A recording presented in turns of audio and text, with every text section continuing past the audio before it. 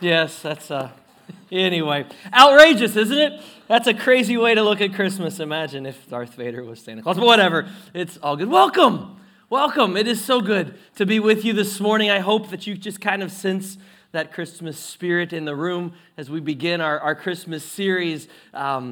Christmas is outrageous. And so what's so funny, and I honestly, 3 months ago, when I started planning the ideas for the outrageous sermon series, no, Christmas was not going to be part of it. But as we dove deeper into that series, I began to realize how well that theme actually fits for Christmas. And so, you know what? We are just going with it. Let's start here. How many of you have heard of the Consumer Product Safety Commission? You've heard of that organization before? Yeah. Great stats on Christmas. 14,700 people each year visit the hospital emergency rooms in November, December. Why? Hanging Christmas decorations, of course. I don't know whose idea it was to take trees, living things from the outside, and bring them into your house to kill them and put things on them. Originally, remember, of course, Christmas lights were what? Candles. Just think about that for a moment. This when we get ideas, we humans, these are the things we come up with. And then we take our lights from the outside and we put them high up in the air, from the inside, high up in the air on the outside of our house to make it all beautiful. And don't get me wrong, I love Christmas lights, but it's a really bad idea if you think about it. It's a crazy thing. I don't know. I've done this a couple times throughout the years, but I thought this year was definitely fitting. If you haven't seen the numbers yet for the 12 days of Christmas, if you haven't seen the new stats on the 12 days of Christmas this year, the cost is now up to $45,523 to purchase those items. That's a 10.5% increase this year thanks to inflation. Yes, we love that word inflation, don't we? It is great. Just to give you a couple of the items, I still don't know what a partridge in a pear tree is, but if you bought one, it's $280. All right, so there you go. $600 for 2 turtle doves, $318 for 3 French hens, $599 for those 4 calling birds, 5 golden rings. Of course, the price of gold has gone up, so $1,200 for that one. 6 geese a laying, $720. 7 swans a swimming, $13,124 for swans. I guess swans are very expensive, so whatever. If you've got swans at your house, we know something about you. Verse 4, the 8 maids of milking, cheapest thing on the list, $58. So I guess they don't make much hourly. I don't know how that works. The 9 ladies dancing take it to a whole nother level, $8,300 for that one. 10 lords a leaping. Again, what is a lord a leaping? I do not know, but it costs you $13,980. That's the most expensive item on our list today. And pipers piping are cheaper than drummers drumming, so just so you know, $3,000 and $3,021 for the pipers piping and $3,200 for the drummers drumming. So there you go. There's your update. But you want to know what's really outrageous? Here's what's really outrageous. Every single year, Paul McCartney makes between $400,000 and $600,000 in royalties off his stupid Christmas song, Simply Having a Wonderful Christmas Time. It's not even a good song. That's outrageous. That's what we've done here in America, right? I understand. There are people that don't love the Christmas season. I can get a little bit about where they're coming from. Many people these days will proudly proclaim how much they dislike the Christmas season. They don't like the music. They don't like the gathering. They don't like their families. They don't like the rushed schedule. They don't like the shopping. They don't like the spending. They don't like the selfishness, the greed, the commercialism, the consumerism. On and on the list goes of all the things that have overtaken the meaning of the holiday. So I get that. For many people, the only part of Christmas where Jesus ever appears is the fact that his title, Christ, is actually part of the word. But the reality is most people don't know what the word Christ even means. Messiah, the anointed or chosen one of God. See, if you're a believer, I'm going to ask you a favor. Don't hate on Christmas. It's easy to join in the chorus of Scrooges that complain about what Christmas has become. Can I ask you from the bottom of my heart to resist that temptation? Can I ask you to look at it a little bit differently? Quit focusing on what it has become. Quit focusing on what the world has made it into. And then let's instead focus on how outrageous this event is that we are celebrating. So each one of the next 3 weeks, we're going to take a look at the outrageous elements of Christmas, just 3 separate ones. Don't forget our definition from outrageous, all the way from the very beginning of this series. What happened at Christmas, does it absolutely exceed the limits of what is usual? Is what happened at Christmas unconventional? Does it go beyond the standards that humanity is used to? Of course. Of course it does. To even consider that the God of creation, the God of the universe, the God of Abraham, Isaac, and Jacob, and Moses, and Joshua, and David, the God of Elijah, and Elisha, and Daniel, and Isaiah, that same God would take it upon himself to come to this earth in human form to redeem fallen mankind, to restore a relationship that we broke, to pursue us in our sin, and to give us an opportunity to come to him with all of our baggage, with all of our sins, so that he can then forgive us and allow us to spend all of eternity with him in his heaven. That, my friends, is outrageous in every sense of the word. But many people have no knowledge of what Christmas is all about. You know that. We're so long removed from the ideas where most people were taught most of the basics about Jesus. That's simply not the case. So when we talk about the word incarnation, no one knows what that means. Now, there's a group of you from the late 60s, 70s, and 80s that do know that carnation is an instant breakfast drink, and you're going to love it in an instant. And yes, you can still buy it on store shelves, just so you know. But it has absolutely nothing to do with the incarnation of Jesus Christ. When we talk about the virgin birth, what do you think the average person on the street thinks when they hear those 2 words combined together? As we take this very short journey over the next couple weeks, we're specifically going to look at the virgin birth and the incarnation of God in the next 2 weeks and how important those are to who Jesus really is. These are not optional beliefs. They are truth, absolute truth. We do not get to pick and choose what we do and do not accept as truth. Now, I might or might not have mentioned this before to you, but I do actually happen to love Christmas. I know that puts me at odds with some of you. I get that. But hear me out. Here's the thing. I love the spirit of Christmas. I truly believe there is still a different spirit that exists this time of year. Now, in truth, this spirit is always present. But people seem to be a little more receptive to it this time of year. According to a study done this year, 85% of Americans plan to celebrate Christmas. Just a quick question. What else in America do 85% of us do that is in common? Regardless of our motives for doing it, exactly, none, nothing. We're such a divided country. But as you know, the holidays become more and more and more secular. The latest data I could find was from 2019. That was the last survey that I could find. It was from Gallup, and it stated this, that 57% of people, only 57% of people that celebrate Christmas celebrate it as a strongly or somewhat religious holiday. Just a little over half, and probably in the last 3 years, that number's gone down even further. But you see, things happen this time of year that just don't normally happen. People tend to be more generous. They tend to look past others' differences. They tend to make amends. They tend to have a little bit more positive outlook on life. There's still a hope that surrounds this season, and I truthfully believe that hope is absolutely there, because what we're doing is we are celebrating the hope of the world. So whether we know we're doing that or not, there is a sense of hope that is brought into the picture, which opens the door for his spirit to move into people's lives. God can and does use this time of year to draw in the most skeptical, hardened, difficult people into his love, his grace, and his mercy.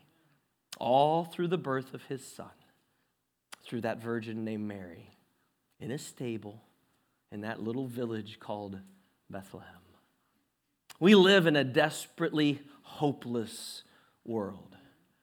I don't think it's hard to come up with that. You could all look at news stories. As I was preparing this message a few weeks ago, I actually came across one that I thought I would share with you. Our neighbors to the north, in 2016, so the country just to our north, decided to pass some legislation they called MAID legislation. Now, some of you know what that stands for. MAID stands for Medical Assistance in Dying. It's their euthanasia program. It's an adaptation of programs that were developed in Europe several years ago and have been adopted for a long time. Now, currently in Canada, those services are only available to those 18 and older. But in 2021, they began a real push to make those available to what they're calling mature minors. So children as young as 12 years old. Did you know that countries in Europe already have those laws on the books? And one such country, Belgium, I'll call them out, they've removed all age restrictions completely from such terrible things. The adults in charge of protecting our children, of fighting for children, of saving the lives of children are now deliberating the ability of mature minors, now I'll let you even put those two words in the same sentence, to choose to medically end their life. You see, humanity has lost all respect for the value of life. So when someone asks you the question, what is this world coming to? I can help you with that one. Very simple answer. If you need a pen and paper, grab it. Two words only. An end. An end. What is this world coming to? Now, it sounds hopeless, but it's truly not. As a matter of fact, as we know, it will end when Jesus returns. The world as we know it will end at that moment, and we will begin being with him for all eternity. And those called by his name will reign forever with him. So it's definitely not a hopeless reality. Our Christmas, then, is actually, if you look at it from that perspective, the beginning of the end. Not the day, December 25th, no. But the birth of Jesus marks the fulfillment of the first third of God's complete plan. The first third of this outrageous plan began at creation, and everything that happened from that moment pointed to the coming of Jesus. God's plan, completely outrageous, but it was perfect. It was perfect. So here's what we're going to do. We're going to take a very, very brief survey, and I mean very brief survey, to look at this outrageous plan that God set into motion before the creation of the world. Next week, we'll talk about the outrageous announcement that led to Jesus' ultimate arrival. And then finally, on Christmas Sunday, we're going to talk about that outrageous event where God became flesh as we celebrate, some of us in our pajamas, on that day. One of the things that modern Christians seem to have a very hard time believing is the truth of John chapter 1. In the beginning was the Word, and the Word was with God, and the Word was God, and He was with God in the beginning. Through Him all things were made. Without Him nothing was made that has been made. In Him was life, and that life was the light of all mankind. The light shines in the darkness, and the darkness has not overcome it. In the beginning was Jesus. He's described here as the Word, the Logos of God. Jesus was with God in the beginning. So just let your mind wonder when you read Genesis chapter 1, beginning in verse 3 and following, when it said, God said, let there be, fill in the blank. When God spoke it, He spoke it through His Word. Everything, who is the Word of God. Jesus, the Word made flesh. We'll talk about that incarnation on Christmas morning, how important that is to our faith. But for today, just understand that Jesus has always been with God. Jesus is not a created being. He has always been and will always be. This is a truth that too many Christians refuse to believe, but it's too important for us just to pass over. God's plan to send Jesus began before the creation of the world. Peter is the one that explicitly writes that, 1 Peter 1:20. He was chosen before the creation of the world, but was revealed in these last times for your sake. Jesus helped create the plan to save us before humanity was ever even created. Now, I know it's early. I understand that. It's the weekend, so it might be a little hard to wrap your mind around that, so keep it really simple. This is what you need to know.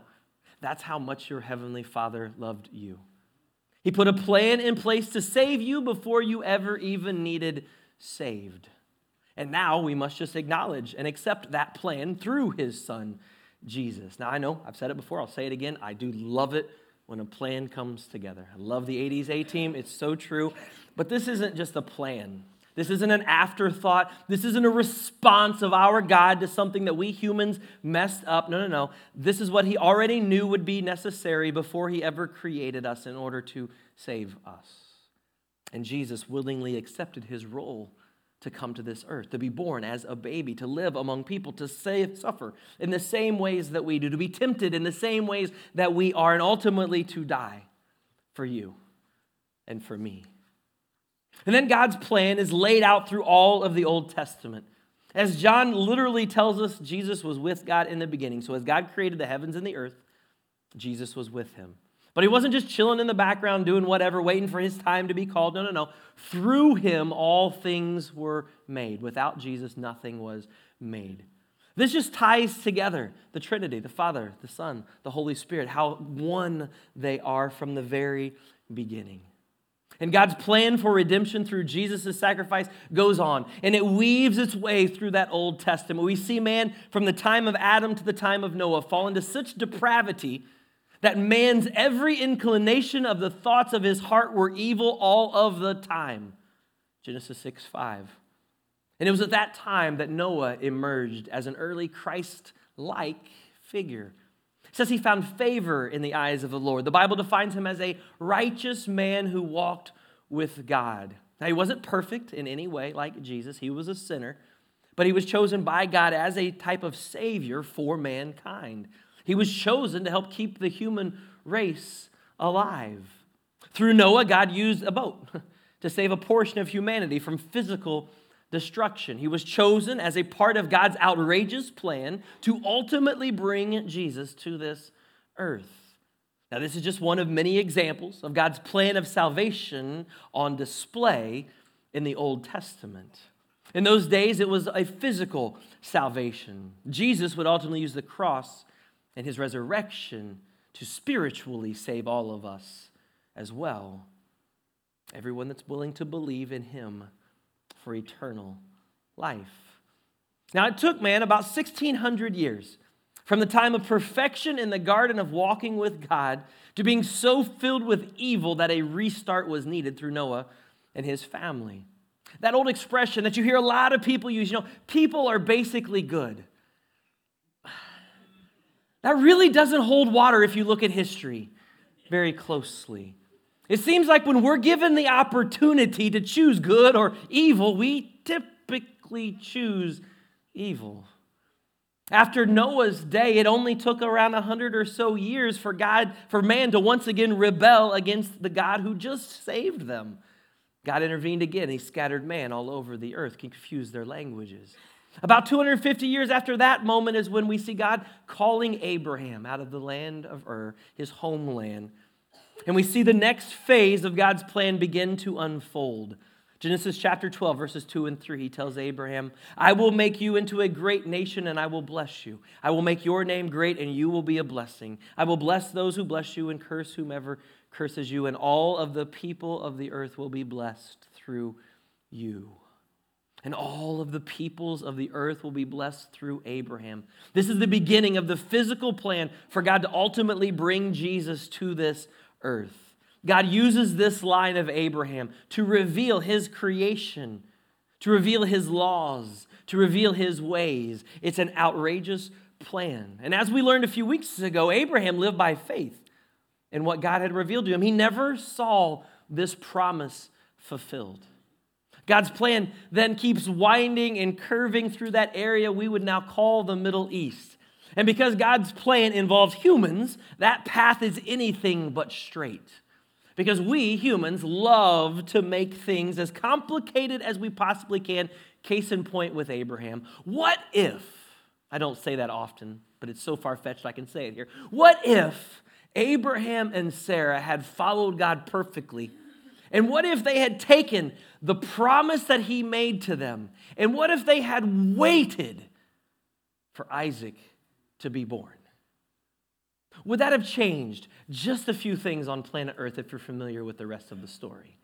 Just a few conflicts maybe would have been avoided if they had waited on God.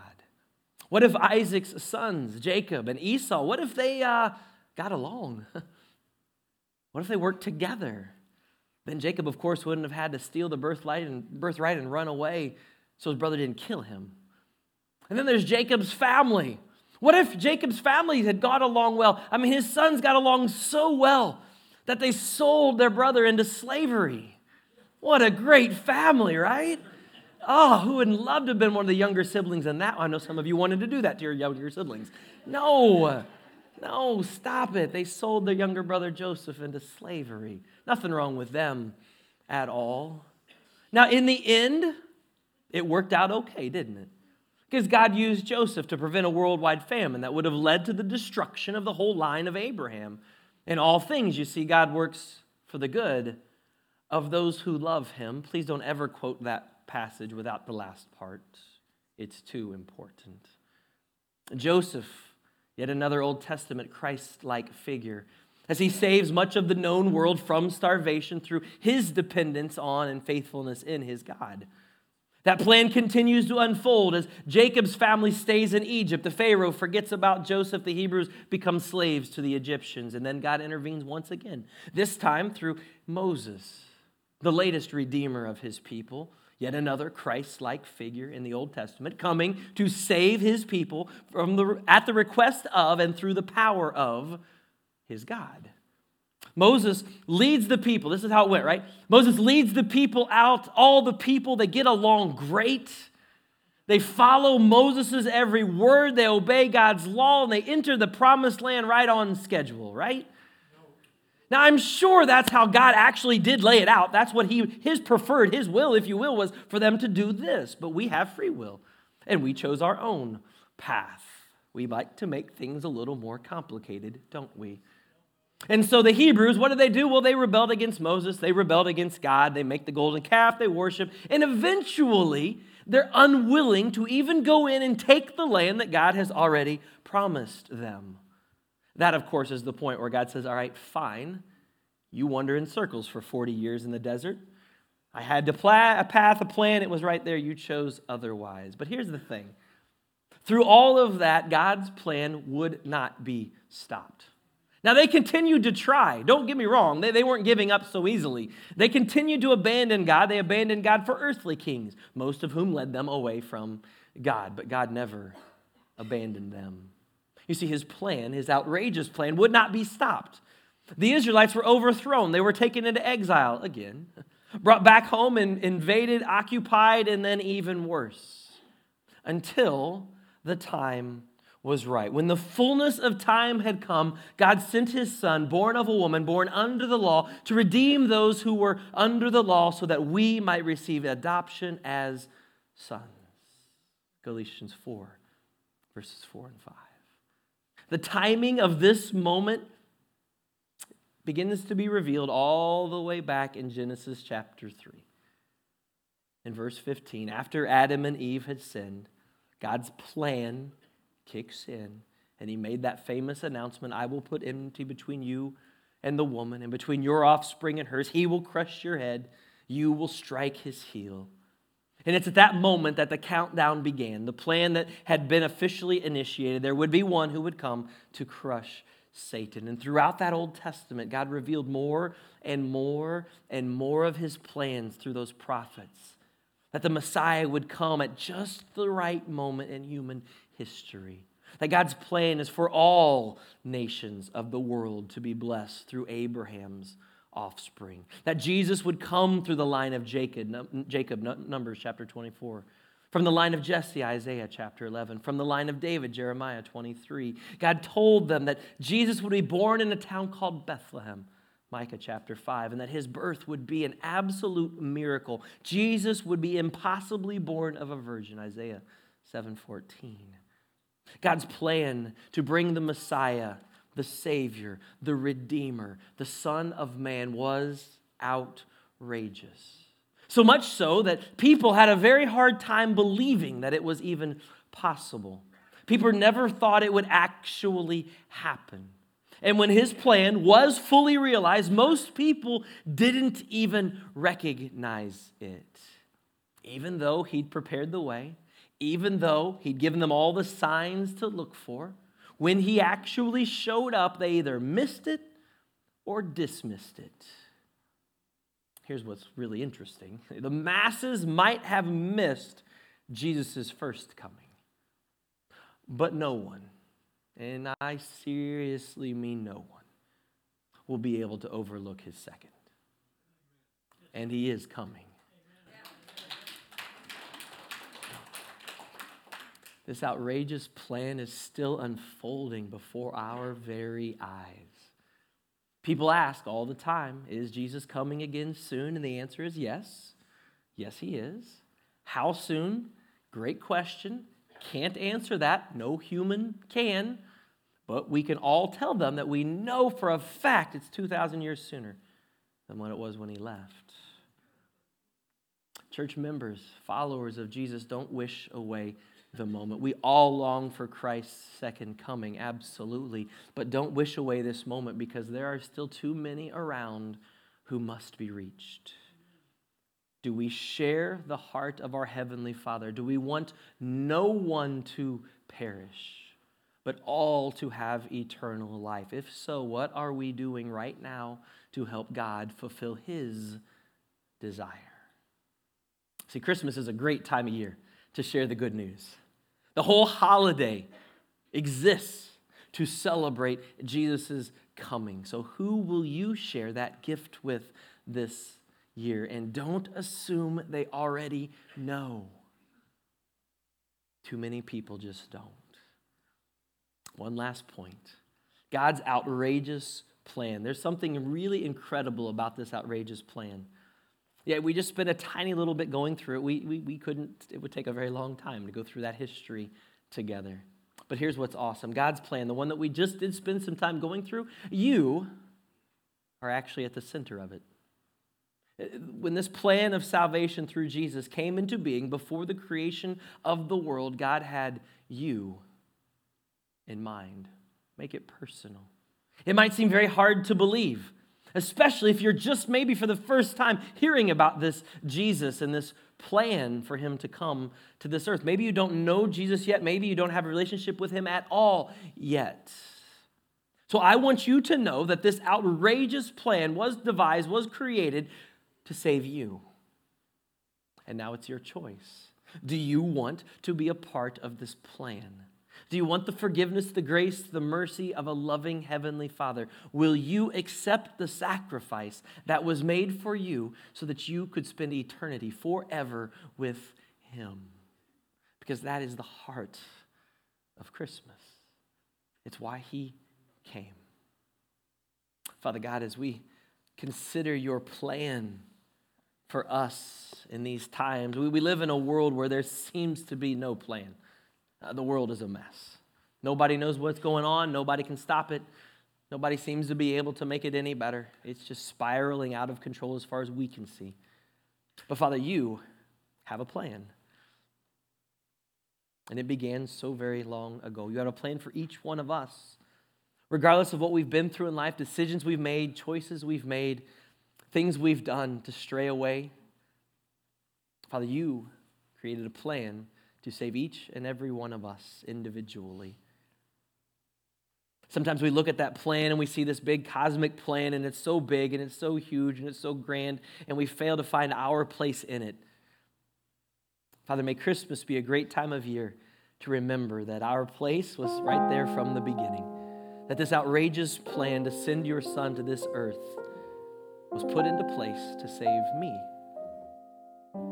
to save my kids, to save my friends, to save my coworkers, to save my neighbor, to save my enemy.